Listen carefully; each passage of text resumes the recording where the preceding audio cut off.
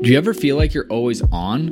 What do you do when you need a moment to chill? How would you like to hit the reset button to get ready for what's next? These days, everything is go, go, go. It's nothing but nonstop hustle all the time. Sometimes you just need a moment to turn off and hit reset, and that's when you can reach for Coors Light. It's made to chill. Look, it's summertime, transfer window is coming up. It's gonna get crazy, so if you ever just wanna, again, take a step back and relax, read the transfer rounds, read the gossip rumors, grab a Coors Light. It'll be perfect companion for all those transfer merry-go-rounds. There's only one beer out there that's literally made to chill, and that's Coors Light. The mountains on the bottles and cans even turn blue when the beer is cold. That way you always know when it's time to chill. When you need to hit reset, just open a Coors Light. It's mountain cold refreshment made to chill. Now that it's finally hot in Minnesota, I'm going to be looking for an easy beer to drink, and Coors Light is perfect for that. It's lagered, it's cold filtered, and it's cold packaged. It's, again, made to chill. It's crisp and refreshing as the Colorado Rockies. Perfect for a moment to unwind. And so when you want to hit reset, reach for the beer that's made to chill. Get Coors Light in the new look delivered straight to your door with Drizzly or Instacart. Coors Brewing Company, Golden, Colorado. And, as always, celebrate. Hey everyone, before we get started, I wanted to tell you about Blue Wire Hustle, a brand new program where you can host your very own podcast here at Blue Wire.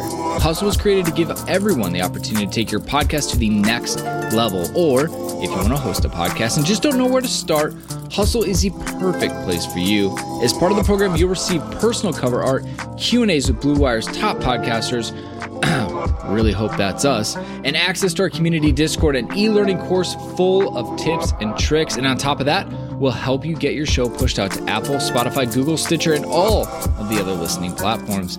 And the best part is you can get all of this for only $15 a month. The same rate as any other hosting site would charge you just for the initial setup.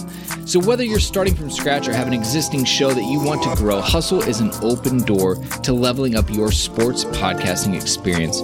Acceptance into the program is limited, so get your application in today. To apply, go to bwhustle.com/join. Check out the description box of this episode to find out more, but that's bwhustle.com/join. Come hang out with us. We love Blue Wire. You won't be disappointed. This is Joe Cole. This is Ruben Loftus-Cheek, and you're listening to the London is Blue podcast.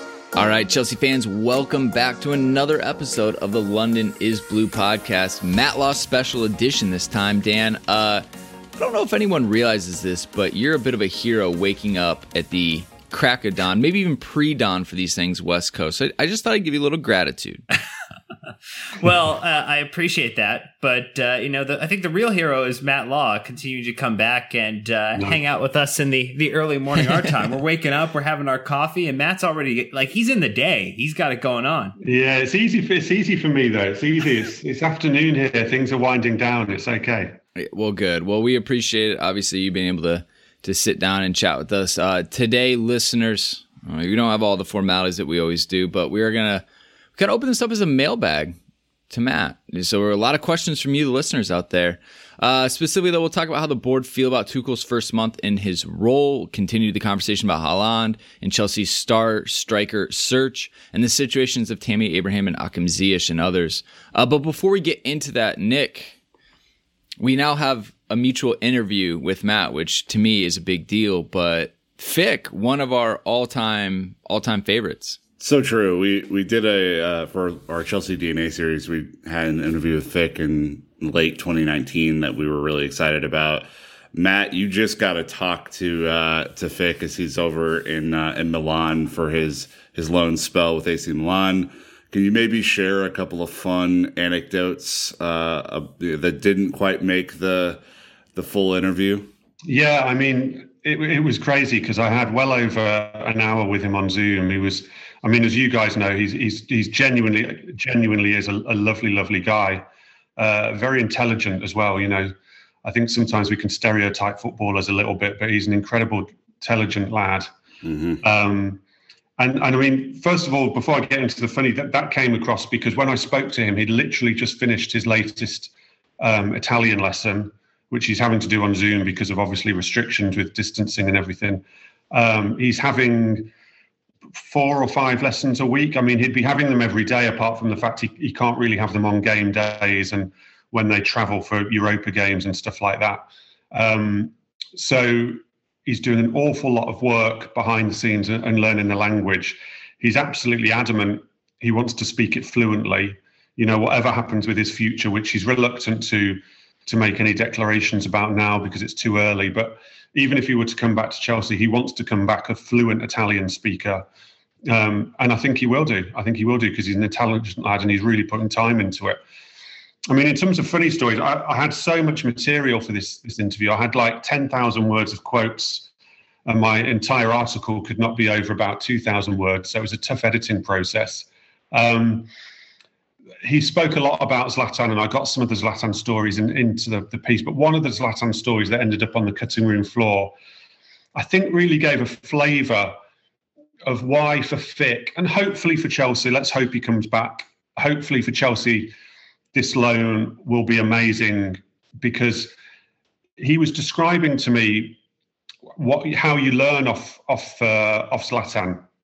And I asked him if you're allowed to tackle Zlatan in training. And he said, well, you are, but it's pretty difficult to do so. But he said the biggest thing he finds in training is that Zlatan, he said, for instance, on corner routines, they have these corner routines where Zlatan apparently stand at the near post and he will surreptitiously, while the corner's being taken, manage to make his way back to the back post, where apparently if you watch a lot of Zlatan set-piece goals, he has quite a lot of success at scoring goals like this. And Fick said just learning in training to try and work out his movements and work out either how to stop him going to the back post or stop the ball getting to the back post for him. That's just one little example. And he said he's learned absolutely loads from that. He's learning an awful lot, he said. He said what he found was that he's very well suited to the Premier League because he's quick and he feels he's good physically, which is everything we associate with the Premier League, really. He said the amount of time they spend on the training ground in terms of positional sense and talking as well about where you should be and when, he said it's been an absolute eye-opener for him. The only thing he related it to was he said he remembered it as an 18-year-old at Chelsea, when Conte was there. He was part of the first team squad, even though he didn't really play under Conte. And he said even if Chelsea won 3-0, the next morning Conte would come in and get all the defenders together and talk them through in minute detail if they'd even just been standing in the wrong position for 2 seconds. And he said it wasn't always popular, because obviously if you won 3-0 and you've played well, you maybe don't want a guy telling you were just standing in the wrong position in minute 61 and nothing really happened, but it might do in the next game. But he said Conte was like that. And he said being in Italy, it's all like that. And he said he's just learning so much. It must be like a sponge for him taking it all in. And, he's played a lot of games already since he's been out there. He sadly didn't play in the Milan derby in the end. But to be honest, even if he doesn't play that much more, which I think he will, the experience in terms of language and learning and working with people like Zlatan, he talks to Maldini every single day. Maldini goes down to the training ground and helps him. I mean, you can't buy that kind of thing, can you? It's incredible. Well, what a way to start off a show. So that brings us into wonderful, at least great little bit of care package information about our boy Fick and how he's doing over at Milan. And that's an exciting thing to hear about. But we're going to refocus it back in on the current situation. And again, this is a mailbag episode, so we got a lot of questions from Everything Blue, Jack, and EGM, who basically just we're all asking the same question is, how is the board feeling about Thomas Tuchel? I mean, I think we as fans have a feeling. I mean, some people love the love that we're winning. Some people hate the way we're doing it. Some people are just, happy to see an uptick in form. But how is the board? How is the ultimate judge and jury viewing his performance? Before I say anything, what I would say, what I've always been struck by with Chelsea over the years, got a better feeling for the board and a better feeling for how they view things. They don't get carried away. They've seen it all before. They've seen good starts before. They've seen bad runs before. They've seen the team looking like they're going to go on and dominate football for 5 years before and then not managing to do it. So they're so experienced in this kind of situation that they definitely don't get carried away. So I know for a fact they're pleased. Of course, they're pleased. Until the Southampton game, they'd already got back into the top four. The win in Atletico was massive. That will have pleased them greatly. And I think as well, as much as the results will have pleased them, the way he's reintegrated certain players into the squad will have pleased them. His squad management will have pleased them. But they don't get carried away. They won't be jumping up and down. They won't be taking anything for granted because they've been here before and they know that usually when they make a managerial change, it does have an impact on results. And they also know that that can slide away and that there's still a lot of work to do. So, look, they're happy, but they're not jumping up and down, patting themselves on the back, calling themselves geniuses. They're not that kind of board at all. They're actually, for all we hear about the trigger-happy nature of Roman Abramovich and stuff, as a board, they're very pragmatic. And they'll be pleased, but they'll be taking a pragmatic view, knowing that there's challenges around the corner. And as we stand at the end of February, even with the good work that Tuchel's done in a month, they haven't actually achieved anything. And there's every opportunity for them to go on and make this now a very good season. There's equally every opportunity that it could end up no better than it might have done without the change. So they'll be pragmatic. Here's a fun joke, Brennan. I just thought of this. What's Roman's favorite board game? Sorry? No. Yahtzee? No? Nobody? With this new? Have you new yacht? Wow. Nobody? Dear, oh dear. That was bad. So I'm not in those circles, Nick. I apologize. All right. Look, there will be some listeners who appreciate that. You better hope so. Keep it going. I think that's got to be a yellow card offence, that one. One more and you're off. All right. Yeah, good. Thank you. You know what? I like this. Been off for years now, Matt. I've been off for years. All right. We actually kind of, after you stirred the pot with Haaland last episode, and now everyone wants to know. And by the way, I think Lukaku even had to speak on potential Chelsea return, thanks to, I think, you peddling that accidentally. But anyways, a lot of listeners, Baseman93, Cal, Bella, Marv, and Matt, and then Big Skillet, all asking about Erling Haaland and Raiola and the £100 million question. It seems like a lot. Nobody's buying him for 100 million this summer. 150 million. And once you put all the wages and the fees and everything in, well over 200 million. So, and that's just for Raiola. I mean, yeah, exactly. Don't even mention the player. Exactly. So, when you talk 100 million, let's double that immediately in terms of what this deal will cost minimum if anyone is going to do it this summer. So, I was going to say, this will be a huge one. Like, he'll be the number one, transfer target for probably most teams in Europe, really. Coming out of COVID, not really sure if fans are coming back. The loss of matchday revenue has significantly hurt all teams, Is this, I guess, how likely is this? Or is there maybe some way there's even a bargain buy option because of all these extenuating circumstances? There's no bargain buy, no chance bargain buy.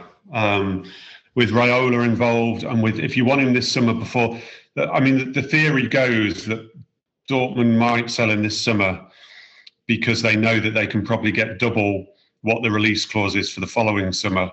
So, they stand to lose maybe 70 to 80 million pounds by keeping him for another summer because then that release clause comes in. So there's no way you're getting a cheap deal. And in fairness to Dortmund, they tend to either stand firm on their players as they did with Jadon Sancho last summer, or they get top dollar. So that you're not going to get a bargain. Raiola said this week 10 clubs. I don't see 10 clubs being able to afford that deal realistically. Obviously it's in his interests to drive an auction, but I don't realistically see even 4 English clubs. I can't see Liverpool putting up that kind of money. So you've got United, Chelsea, possibly City. Although I think City are even reluctant because of obviously all their problems they've had in the past with FFP.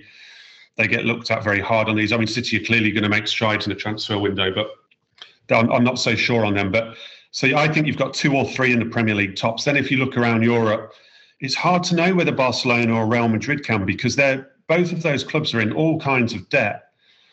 But I don't know. I don't cover Spanish football, so I don't know the ins and outs of how they can refinance that debt or bring in sponsorship deals that could bring in. There may be ways for them to do it, but it looks harder than previously for one of those just to go and say, here's 150 million pounds, because they've both got big financial difficulties. Then you've got a Juventus.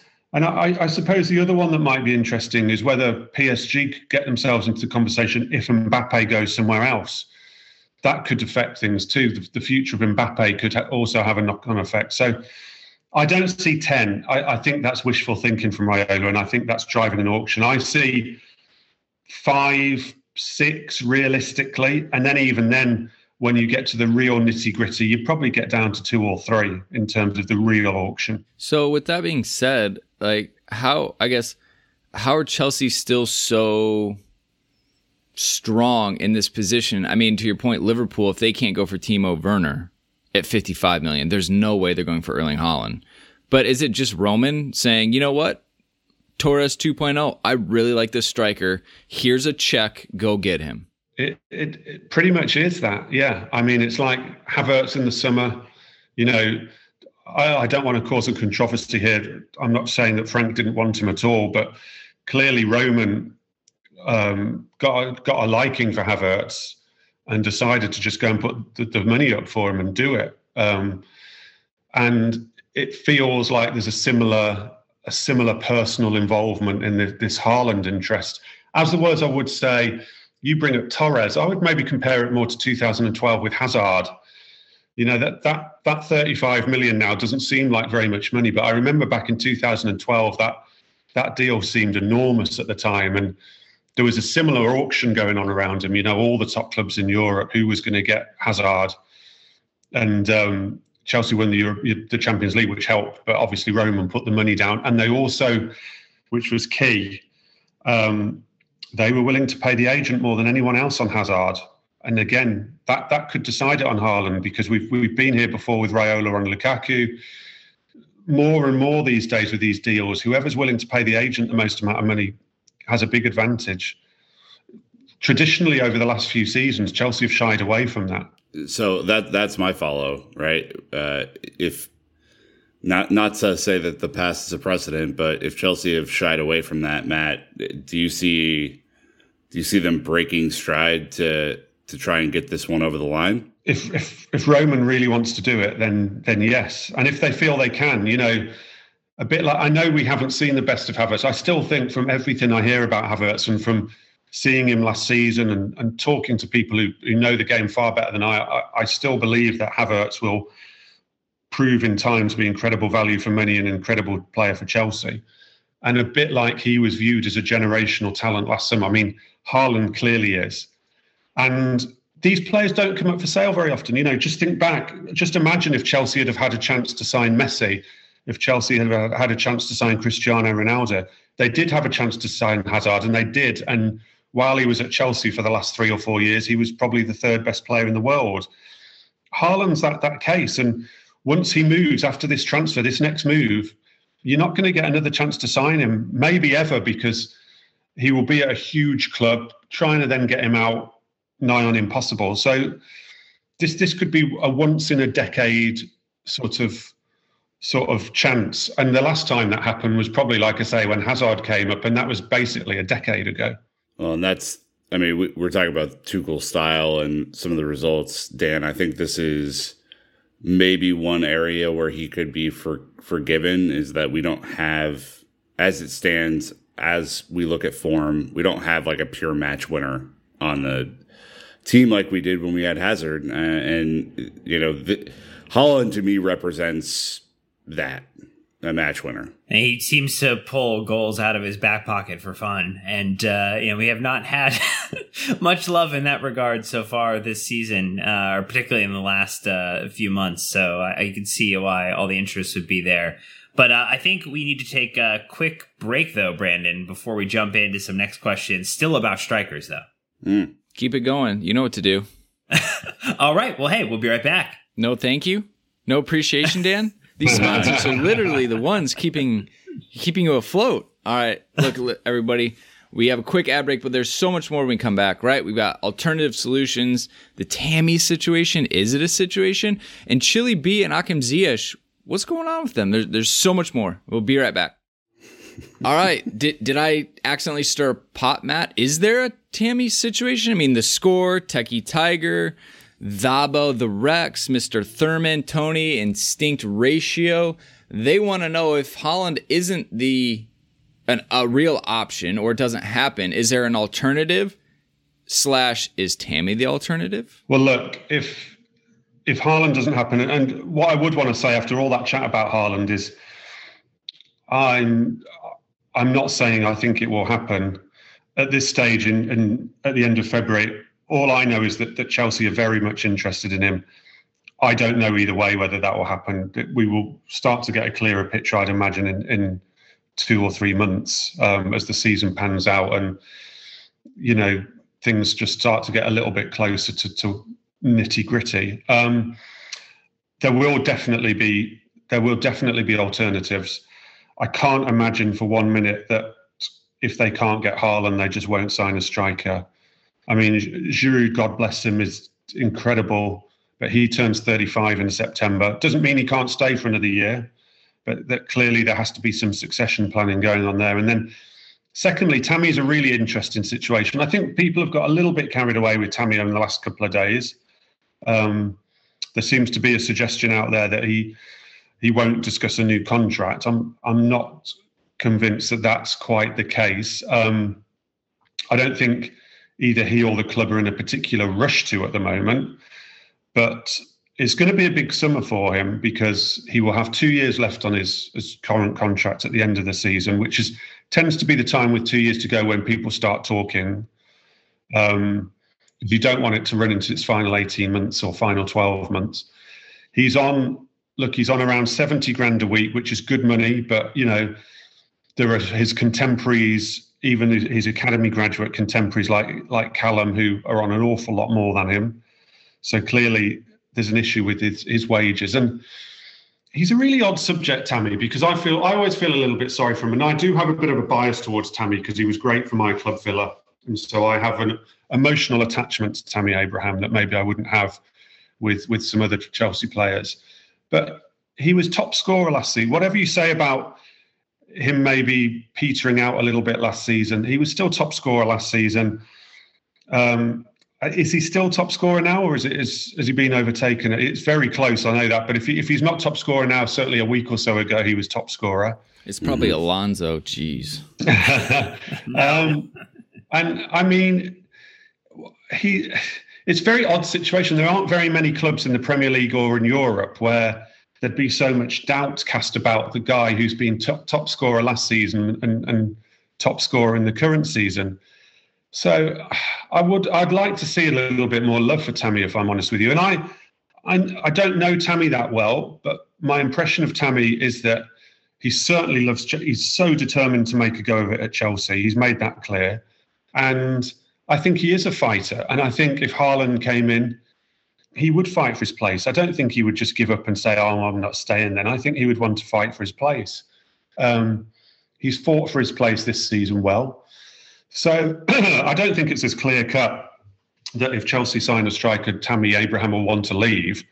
If Tammy Abraham doesn't play any football, Tammy Abraham will want to leave. But signing a new striker doesn't necessarily mean that Tammy Abraham will never play any more football again. These are big squads. Tuchel and different coaches are very clever guys about the way they use their squads, about the formations they play.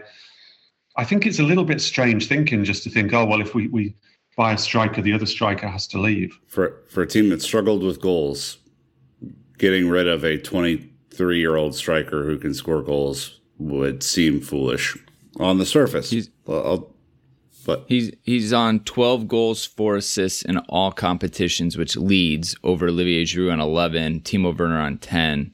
And he's also the leader in the Premier League specifically. I think he has 7 in the league, which is the team's top number. He has 6. So he has 6 goals, 1 assist. Timo Werner has 5 goals, 5 assists. And good old Jorginho with 5 penalties this season, tied for second. Well, it's actually an important note, right? Tammy is not a penalty taker. Yeah. he's Dan's dream striker. No penalties involved in the number.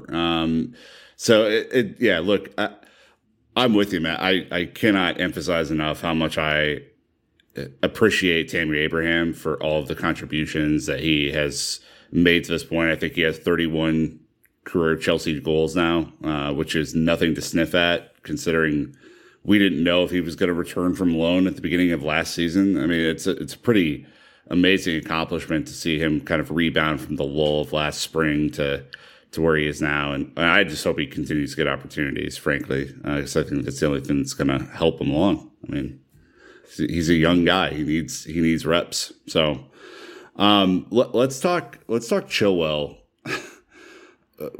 Incredibly curious. He was Frank's, if you are to believe some of the stuff of the summaries, Frank's number one target at left back, might have been the number one target overall, just considering the need there from last season.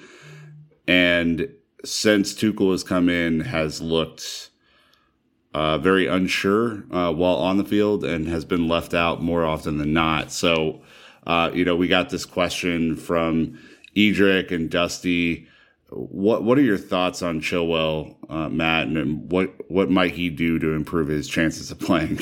I'd imagine they're working hard with him in training about playing as a wing back, because he doesn't look comfortable as a wing back when he does have to play there. And so the system change has really, really hurt Ben Chilwell.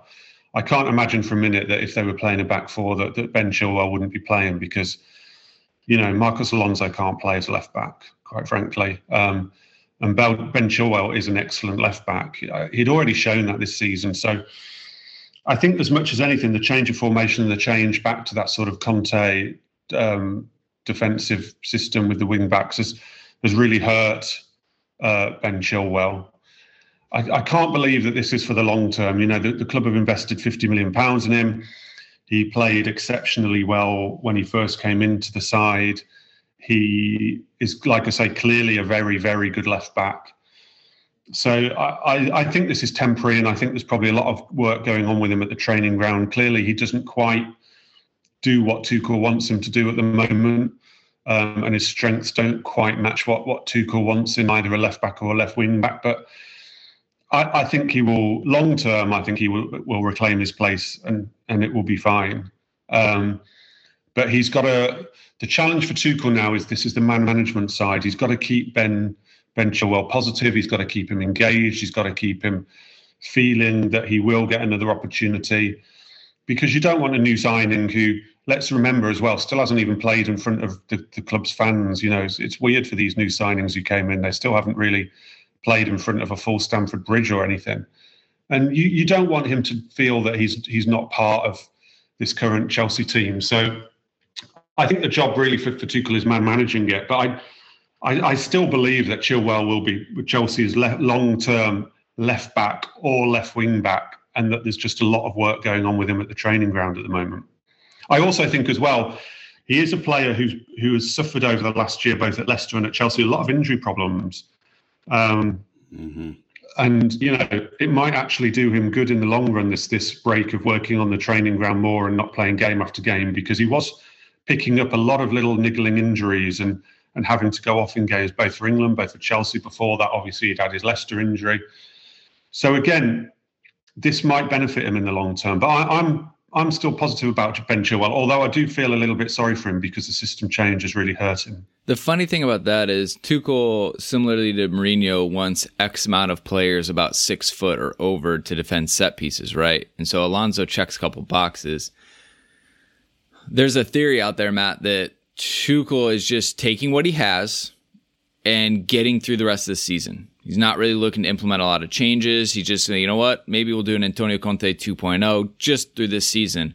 This summer, though, I'm building my team. 1-2 signings come in. Maybe there's some height in there. Chile B could be right back in at left back. And Tuchel's like, all right, now we're playing my 4-2-2-2 or whatever he wants to do, kind of like really mold this team. Do you feel like that's could be something that maybe Ben Chilwell and some other players, maybe even N'Golo Kante, that aren't playing as much as you would expect to? And he's like, hey, as weird as this sounds, we just got to get through this season, and then I have big plans for you. Or do players not? They don't want to hear that. Yeah, I don't think players would necessarily want to hear that.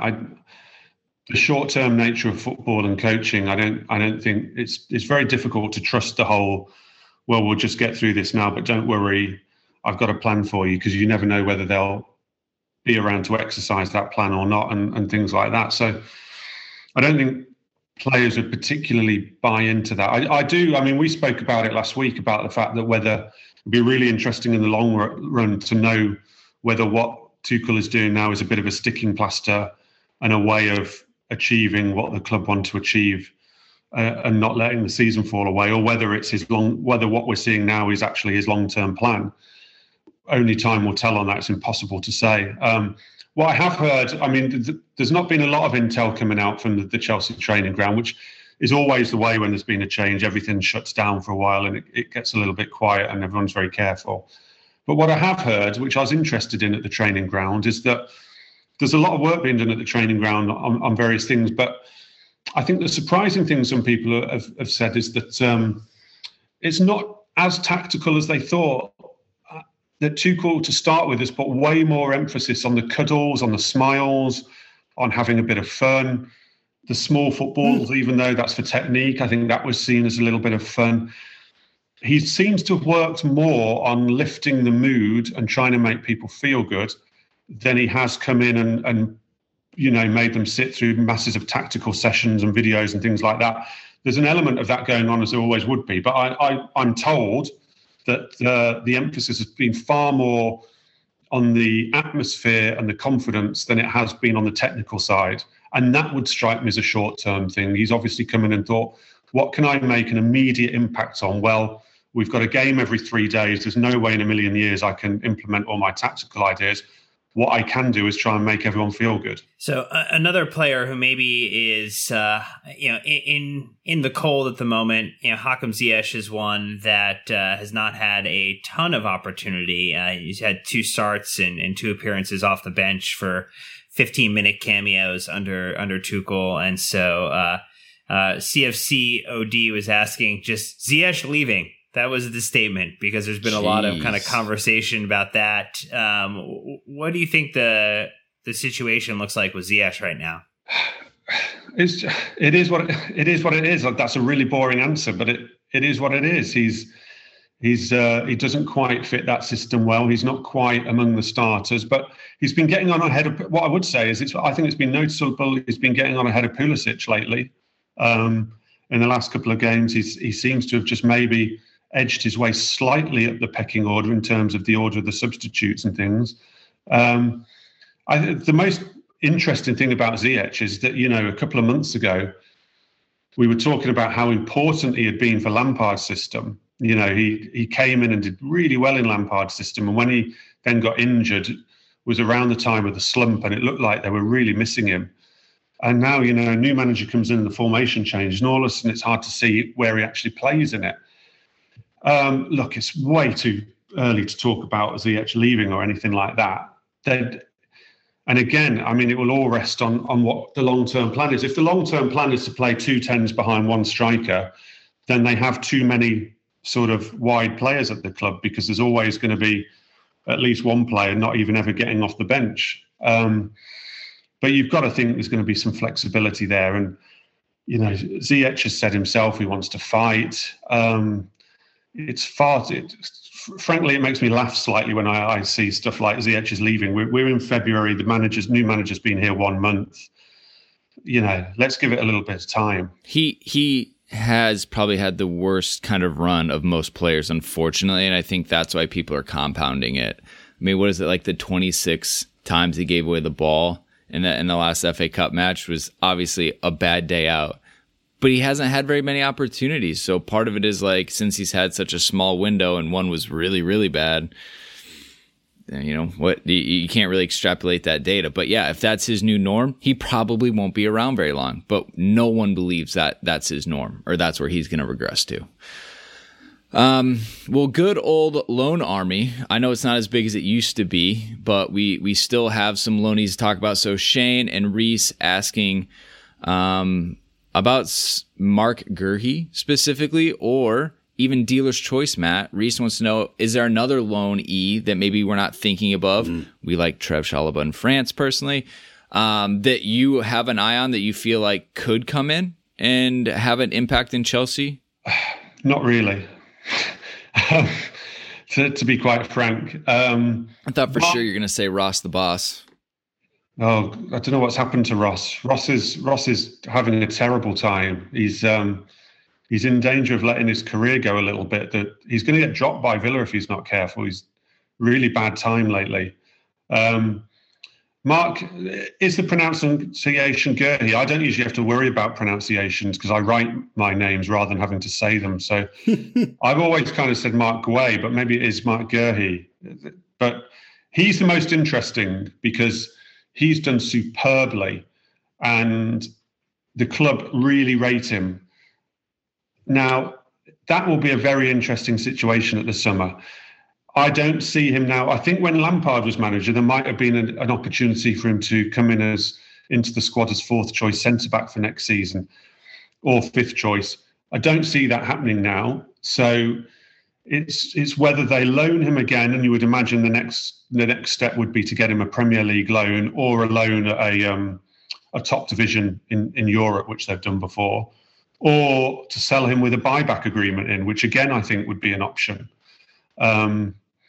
So, which they did with Ake, obviously with Bournemouth, they didn't end up taking it up, but I think that's another revenue they could look at. So, of all the loanees at the moment in terms of his future and in terms of working out how Chelsea don't potentially let him go, but also keep developing him and wait for space in their squad, I think he's the most interesting. Ruben, I don't quite know what will happen to Ruben at the end of the season. He's doing okay at Fulham. He's doing quite well.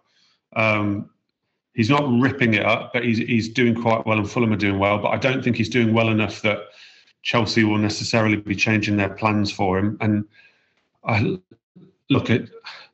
don't know whether Ruben can have another loan. I don't know whether he would want to. I wonder whether in the summer they've got to have some really difficult conversations, and Ruben's got to wonder whether he actually needs to move on full time and try and go and make a career of himself elsewhere. Again, they could look for a buyback agreement within any deal. But part of me thinks for Ruben that he would actually be best trying to find that club now rather than keep flirting around the edges of Chelsea and keep going on loan. That really find a manager who wants to trust in him, who wants to invest in him and go and make his career. Ruben breaks my heart on those just because of it's not his fault that he hasn't been successful, the body breaking down. But I think you're right. I've had those hard conversations to my head being like, Ruben, buddy, we might have to let you go so you can go live up to some potential and then hopefully bring him back if it works out. But just for his mental stability and things like that, it's got to be tough because he's so emotionally connected to the club. So anyways, Dan, back to you, but man, it does kind of feel like Ruben might need to disconnect himself with Chelsea just to get that huge weight off the shoulders. Would Fulham be one of the teams who might be interested in Ruben on a permanent opportunity, Matt? Given the way that he's played for Scott Parker so far. If they stayed up.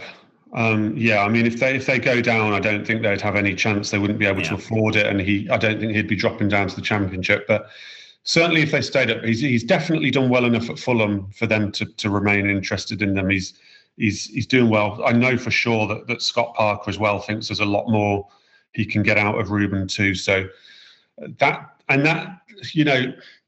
it suits him too because obviously it's around an area that he's used to and things. But look. That the reason there wasn't an awful lot of competition for Ruben in the last window when the loan came up was just it came up late in the end.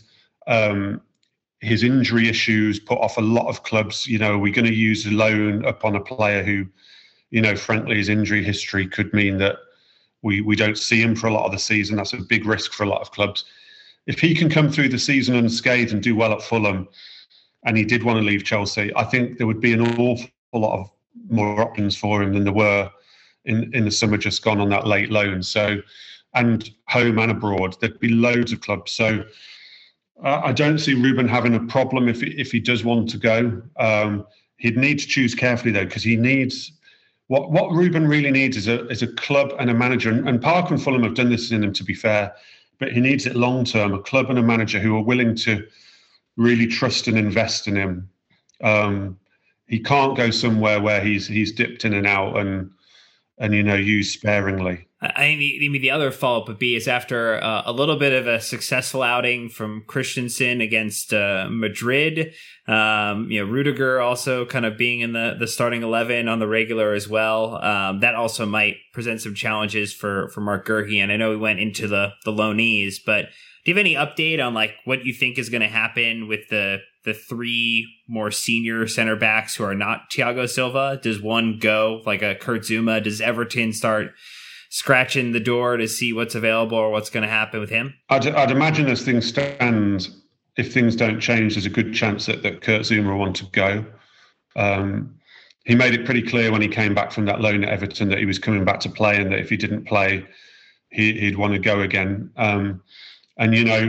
Again, it's so funny how things change, because there was a stage when things were going well under Lampard that Zuma was clearly Chelsea's best defender and scoring goals, and we were talking about Air Zuma, and things have just flipped for him at the moment. But they could flip back. But if they carry on, I would have thought that Zuma would want to go, and he's certainly the one that Chelsea would think that they could make a lot of money on in terms of financing a centre back to come in or financing other business.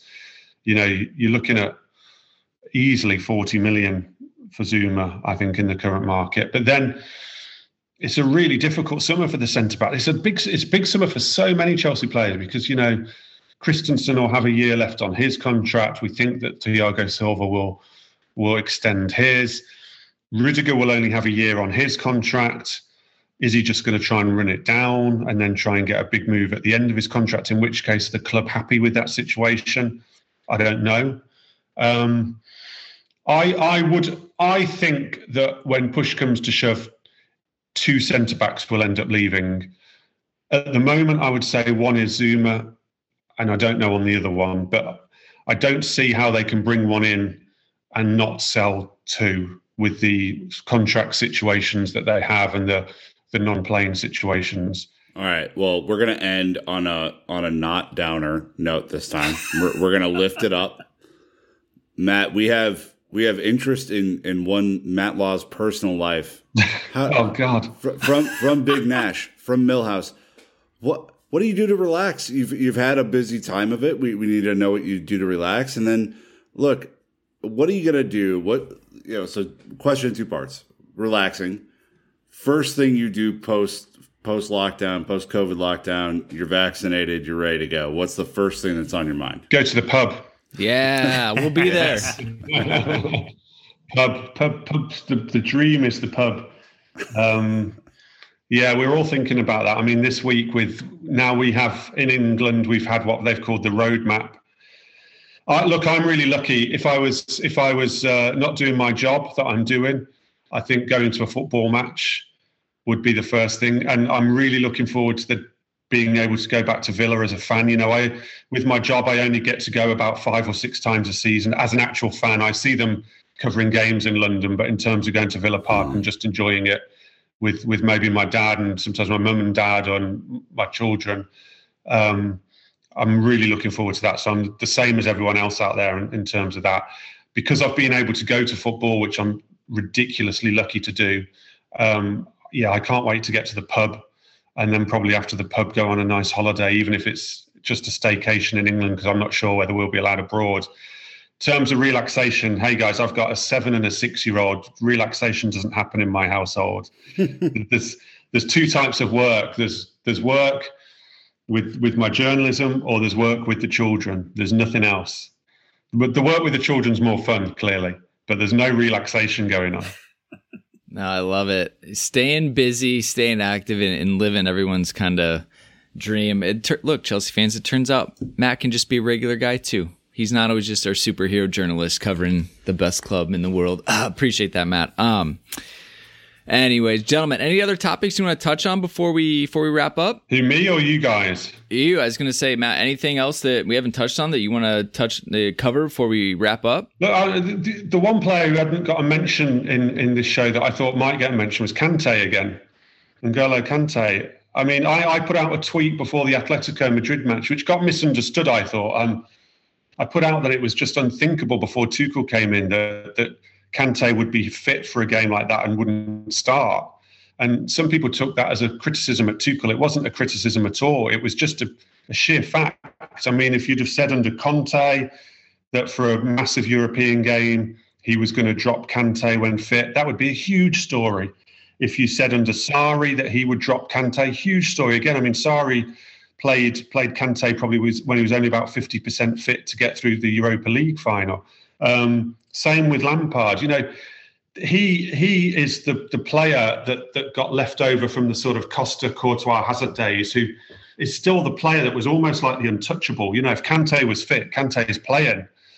And so to line up for a huge Champions League away last 16 game that we knew was going to be an attritional game, for Kante to be on the bench when he's fit and it not be a huge story, to me was just an incredible thing. And it was in no way meant of a criticism of the manager.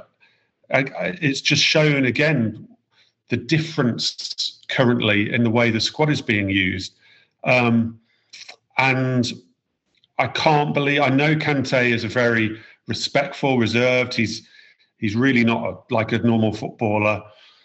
Kante can't be happy. Kante cannot be happy sitting on the bench. I know he got on, and I know he will now play the second leg because of the Jorginho suspension. And I think he's going to play a bit more football over the next few weeks with some big games and a very busy schedule. But Kante himself cannot be happy at being fit and starting that game on the bench. I think it's a massive thing. I'm a bit confused as to why it's not more of a debate and it doesn't need to be a debate framed in a criticism towards the new manager. It's just a debate that, you know, this is the club's highest earner, the star player, the World Cup winner. One of our World Cup winners. Good point. All right. Well, I want to wrap with this because we're not going to get to do a match preview. Chelsea versus Manchester United the weekend. Quick predictions, just quick fire, Dan. I don't need your 3 reasons why. I just want to know win, lose, draw. How are you feeling about this one? I think we'll win. All right. Nick? Draw. I Matt? think Chelsea win. And I just want to say one thing. I think Man United are in a massively false position. I don't think Man United are that great. So I really think a Chelsea win. It's at Stamford Bridge, but we have seen that the home fortress has not been a thing this season without fans. But yeah, Nick? Can I clarify my point? If Harry Maguire is able to elbow people into the goal without any sort of retribution or penalty, then draw. But if he's actually called for any of the infractions that he puts out there, then we'll win. I'm with Matt's thinking that they're fragile. It doesn't take much, though, for them to get a call, to get a free kick, to get whatever it is to go their way. But they're in a fragile state right now, so I want to go in with utmost confidence and say we get the 3 points. But they are such a sneaky team, unfortunately. So anyways, let us know what you think, listeners. We had a lot to cover. Obviously, you guys know where to find Matt Law. We retweet him. We post his stuff as much as we can. So if you want to get the subscription to follow him, everything you can, we highly encourage it. But we've actually had some people thank us, Matt, that we bring you onto the pod, that you do this because they can't always pay for the subscription. So they just appreciate the little tidbits that you do put out here. So we're glad we're able to offer that out there. Good stuff. Thank you, guys. All right, listeners. Well, enjoy the big weekend. Chelsea versus Manchester United is always a huge match. Go to Twitter. Thank Matt Law for all the knowledge bombs he dropped on us. But that's going to wrap us up. So until next time, Chelsea fans, you know what to do. Keep the blue flag flying high.